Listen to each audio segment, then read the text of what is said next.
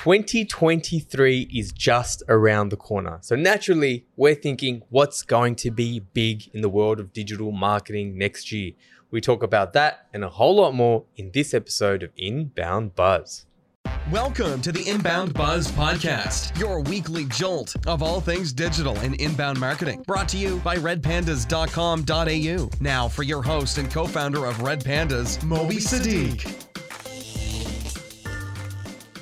Welcome to the Inbound Buzz podcast, episode 129. My name is Tony Cow and I'm joined by Moby Sadiq. How are you going today, Mobes? Good, man. I think second last episode of the year. So next time, or actually we'll do one more, and after that, the year's done, man. Yeah, Mobes got like a gift for me today. Last time he got me the Art of War, and today he's giving me a BJJ dummy. So yeah, I'm very impressed. Thanks, Mobes. So if you don't know what that is, you have to be very careful how you say that. It's Brazilian Jiu-Jitsu. Okay, yeah. And in my car, sitting next to me at the moment, is this life-size dummy, which turned a lot of heads on the street. But I'm giving it to Tony because he injured himself.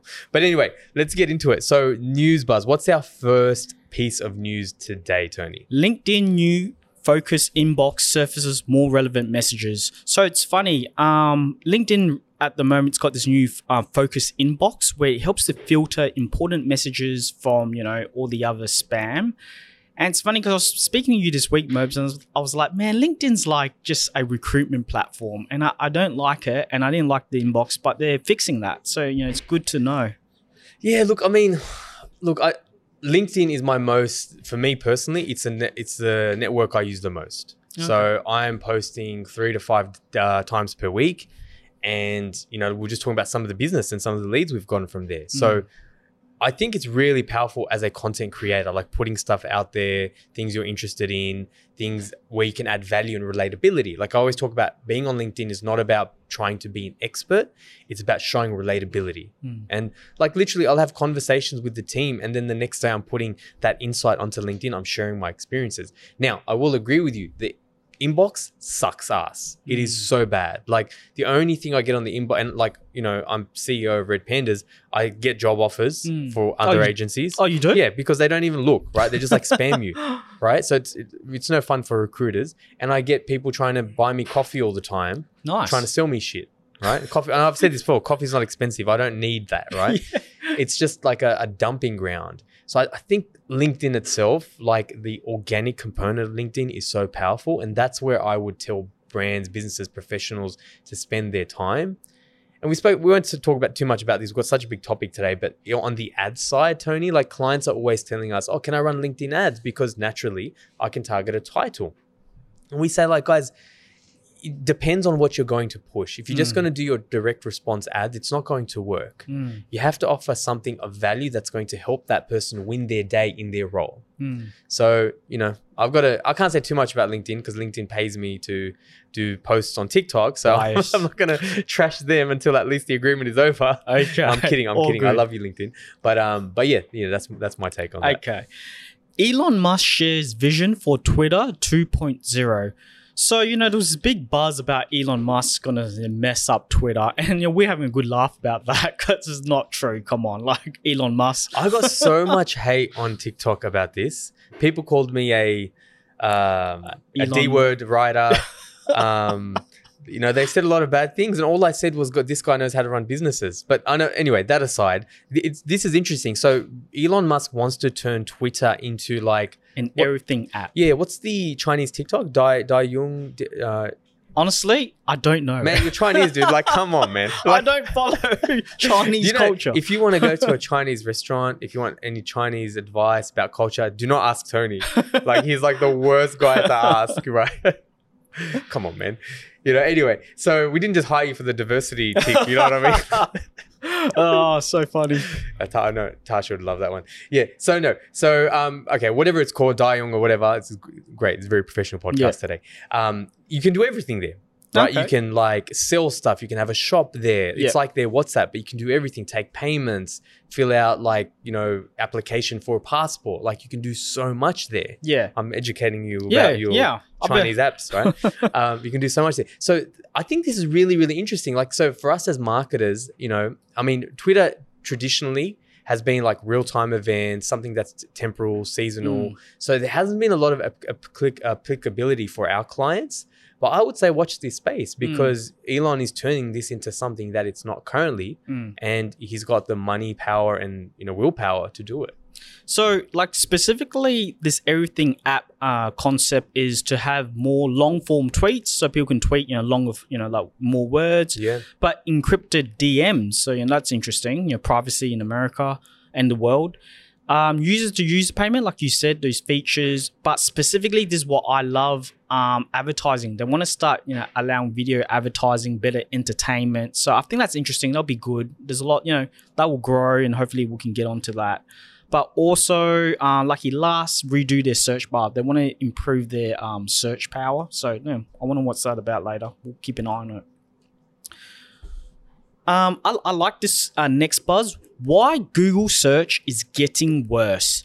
And there's this debate lately, with people, using Google, saying people reckon Google search is getting worse.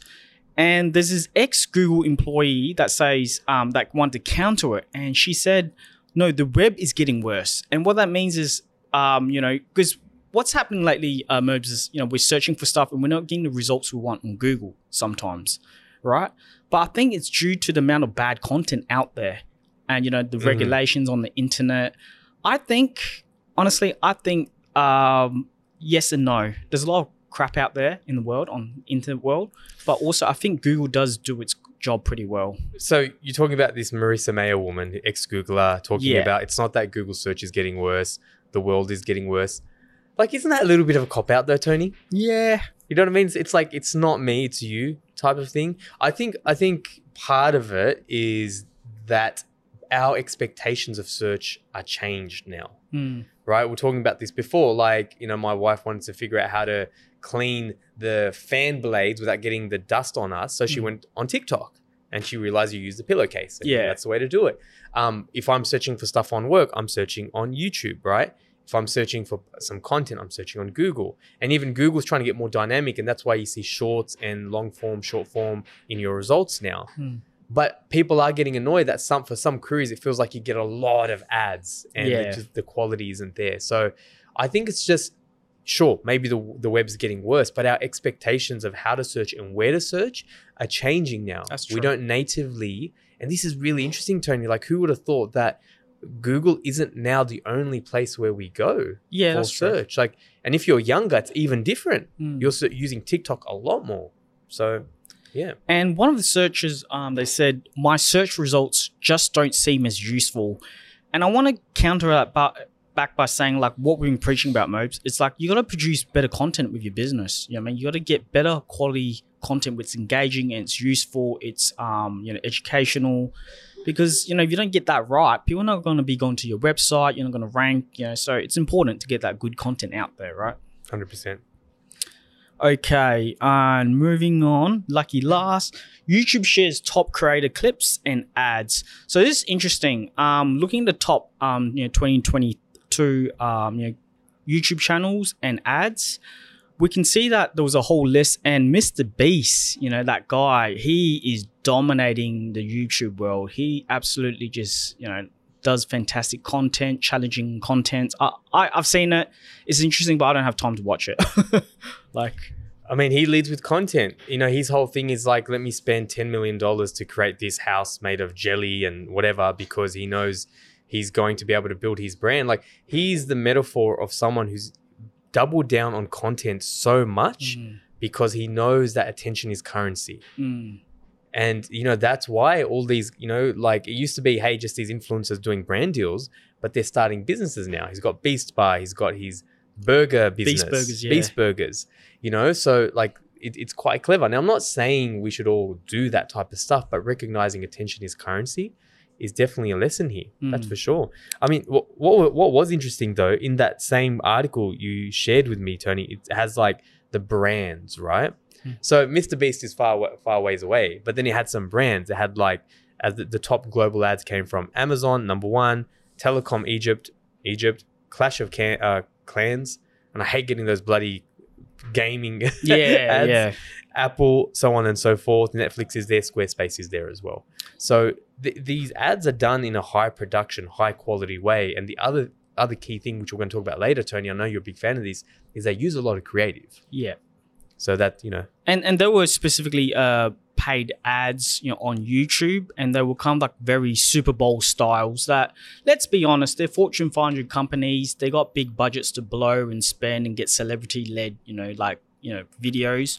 95 or even so 98% of the world in businesses don't actually have that budget. So they can't throw money against the wall. Yeah. So all those TV ad dollars have gone there. Yeah.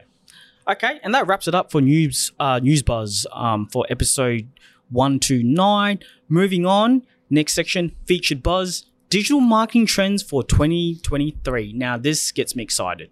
So I have to start with snackable media becoming mainstream. I got to start with that. Anyone who's listened to more than 2 episodes knows that I talk a lot about TikTok.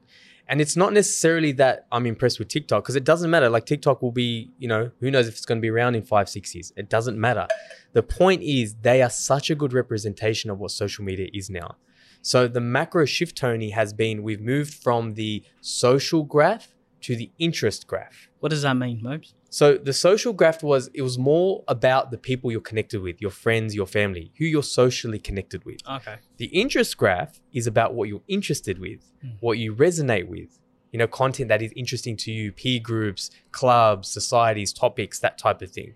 So for example, like with my TikTok, I didn't realize this what I was doing, but I was actually focusing on the interest graph. I was just focusing on digital marketing news, tips, tricks, anyone who's interested in that space. And that's why TikTok works so well. And it's great for brand new creators. People think it's too late for them to catch up because the interest graph where it's at. If you can find an interest in a niche and do that better than everyone else, the interest graph is going to reward you. Now, again, I don't give a damn about TikTok, but everyone is falling in line. YouTube Shorts as well. And a few episodes ago, we spoke about the fact that YouTube Shorts is going to be has a monetization plan where they give creators a big chunk of that money back. Yeah, amazing. Now, why do we care? If you're a creator, great, interesting, you need to be onto that platform. But as a brand, the attention goes where we said attention is currency. It goes where the creators are, right? The creators who actually have that affinity with that interest graph.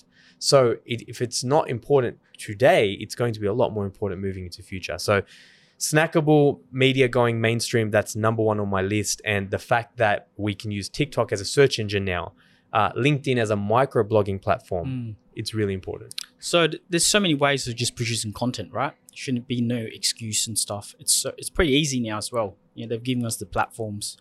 Social media. What about social media, Mo? I mean, outside of that, I think the last thing I'll say about social media is that's where brands are being built. So if you want to build a brand, what did we used to do to build brands? A lot above the line media, TV ads, radio, whatever. Like there was, especially bigger brands and even smaller brands will allocate a budget to media or brand building. Social media is where it's at. Like in 2023, 2024, that's where you go to build a brand.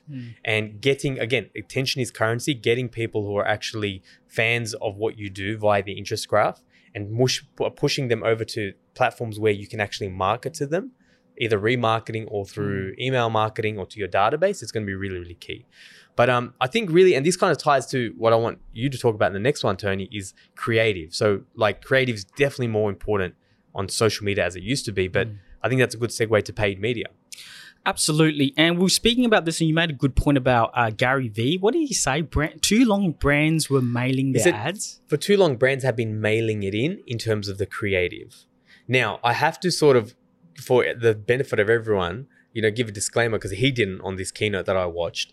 But Gary Vee gets a lot of revenue from creating creative, right? So of course he's going to say this, but he has a point. What he's essentially saying is too long we focused the lion's share of our budget on the media spend. So Google, Facebook, and now TikTok, LinkedIn, and just a little bit on the creative. We were mailing it in. We weren't really paying a lot of attention. But he's saying there should be a lot more split on creating. Now he's extreme, right?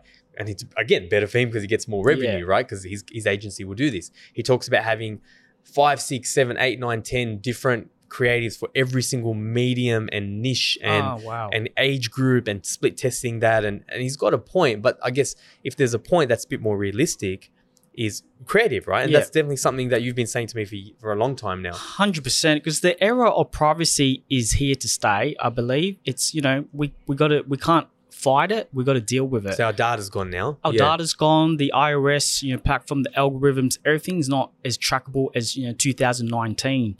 We're not here anymore for 2019, where it was so easy to just load up an ad and get results. Now we actually have to try and marketing for all those lazy marketers out there. Yeah, they got to do the work now. They got to do the work, and that means getting better at marketing. Copywriting, your creatives, your designs, your video, everything together to present a message. And that's what like good marketers do. Too long, people would jump on Google, Facebook ads, and just let the machines do the work.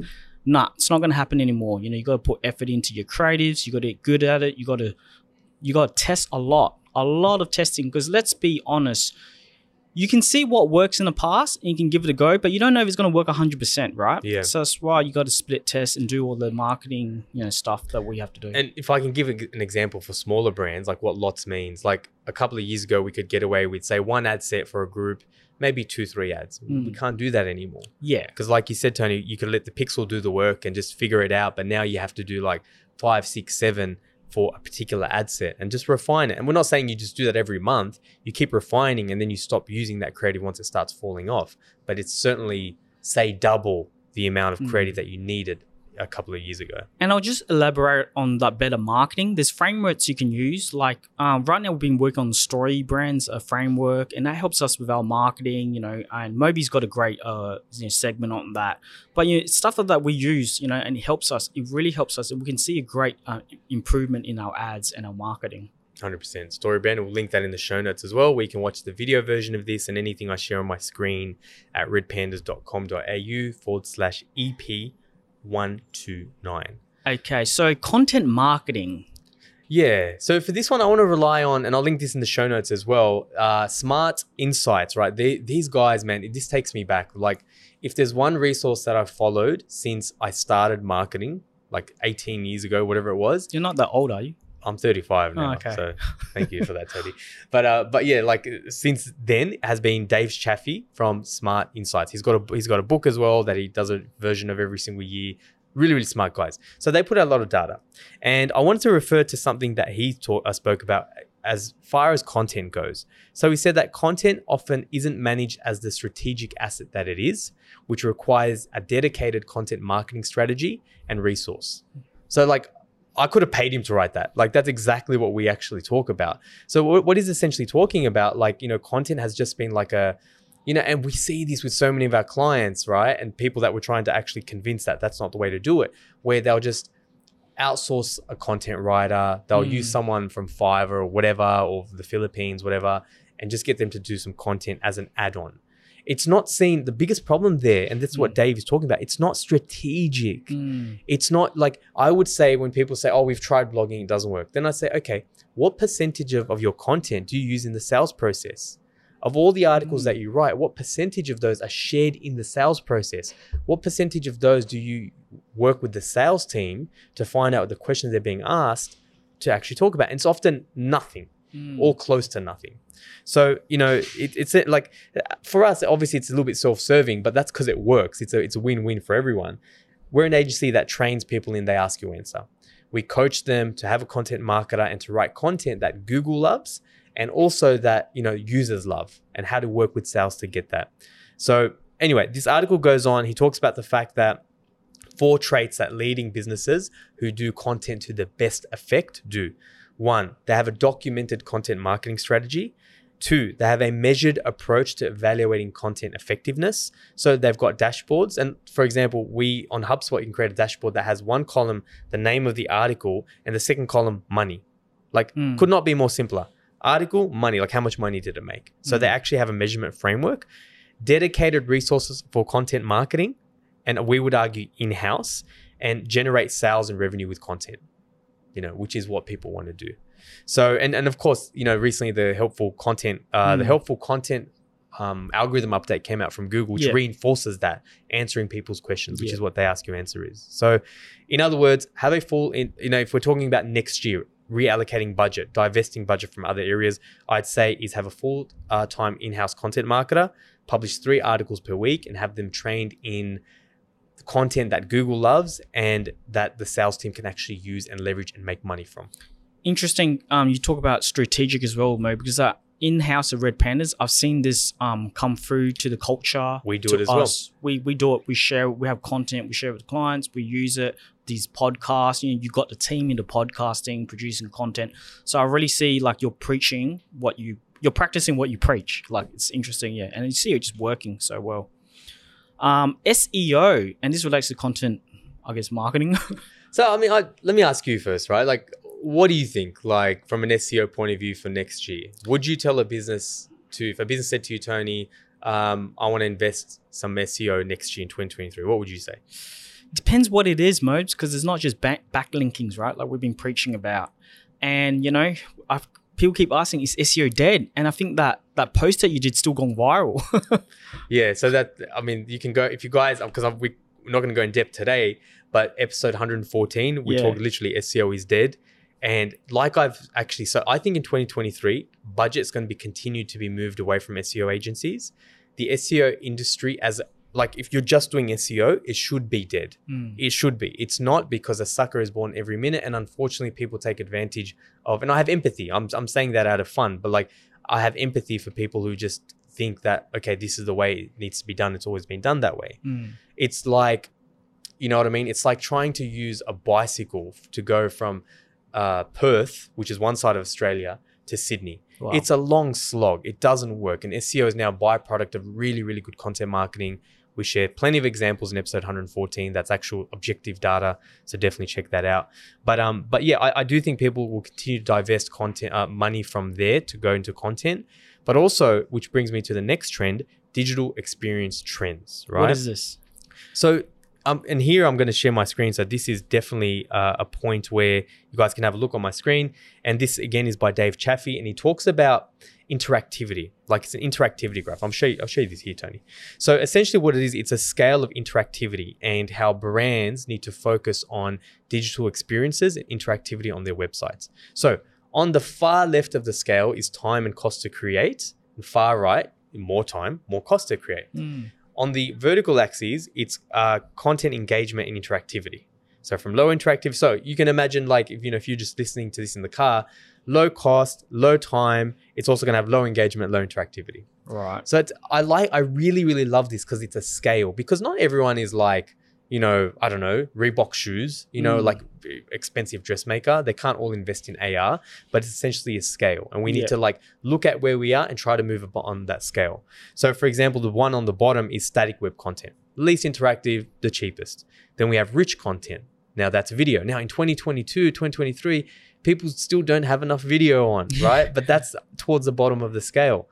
The next one is personalization. And that's definitely a trend that we're seeing in terms of once you get your website solid, what's the next thing? How do you increase your conversions? Having different experiences for different people, even different homepage, even different messages on homepage. And you can do that through some affordable technologies. HubSpot has smart content as well. Then you got interactive experiences, like, for example, an interactive customer journey, and followed by AR and VR. Now, this is one of those things. Technology and trends always trickle down. And recently we were talking about, this is something that's become a bit more mainstream. Tony, we were talking about, remember, Snapchat Lens, right? Yeah, okay. So you could actually Snapchat something and then buy it on Amazon. Yeah. So this is not just reserved for Rolex watches and some of the really expensive brands anymore. So if you're a consumer brand or something where there's interactivity or product brand, you need to start thinking about how you can leverage those or at least improve the experience 100%. On your website. So that's where you should be focusing on. In terms of that trend itself, I mean, really, the last thing I'll talk about is, in terms of designs, right? There's a concept known as a design principle known as Memphis design. And you can look it up and Google it, Memphis design. What it essentially is, it's big, bold, in your face. I'm going to try to share my screen yet. So I'll bring my screen back up here. So see this, Tony, right. That kind of big, bold typeface, flat images. Memphis design, it's a little bit of feels kind of like the 70s. They've got these, and I don't know the word for it, but like these shapes and images and geometry. Yeah, vectors and stuff. Vectors and things like that. So it's almost kind of going back to like the Google material design style. But that is, I guess, a trend that we're seeing from a design point of view. But yeah, and that's probably all I'd say for digital experience trends. Okay. And Lucky Last, Mobes, I see as an expert in this area because I've seen him speak about it, and I always learn a lot. Sales and marketing alignment. So this is the one we'll end on. I know it's a big episode, so hats off to anyone who's made it this far. But this is probably especially if you are a B2B team or a B2C that has a sales team. Yep. And that's sales and marketing alignment, like you say. So, there's a study done by LinkedIn that shows 80% of marketers and sales leaders believe that alignment between teams is essential to business growth. So 80% of marketing and sales leaders say alignment between marketing and sales is essential to growth. Great. Almost 90%. The thing is, 90% of them are misaligned across strategy, process, content, and culture. So almost 90% say we should do it, but only 10% of are actually doing it. Misalignment. So it's something that everyone knows and no one is doing. And the idea here really, we get really tactical, is getting sales and marketing working together.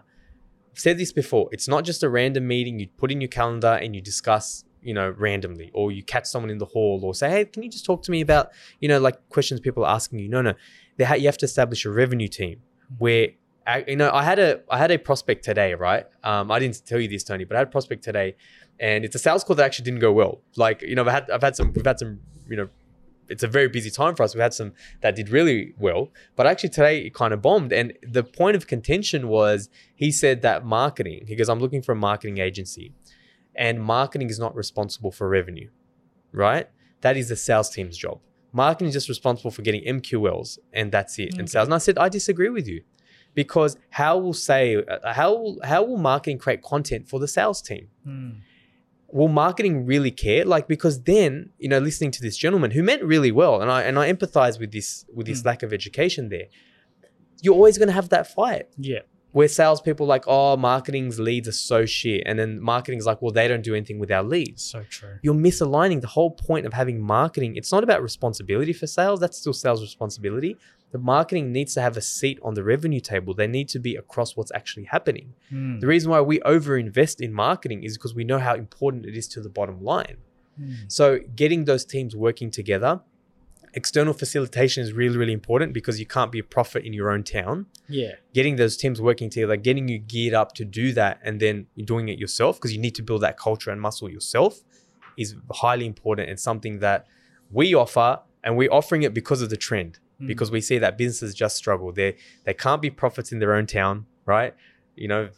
Whatever biblical, whether you see them as fantasy stories or you actually believe them, the prophets were always kicked out of their towns because they were from there. Yeah, true. So sometimes they need external, facilitation. But that's essentially it. We've spoken about content, social, SEO, digital experience trends, sales, marketing alignment. If you get even half of these right, and Tony, you said something before, getting your story brand right, the story behind your brand, and, getting cut through with your messaging, you're going to be better than 90% of the businesses out there.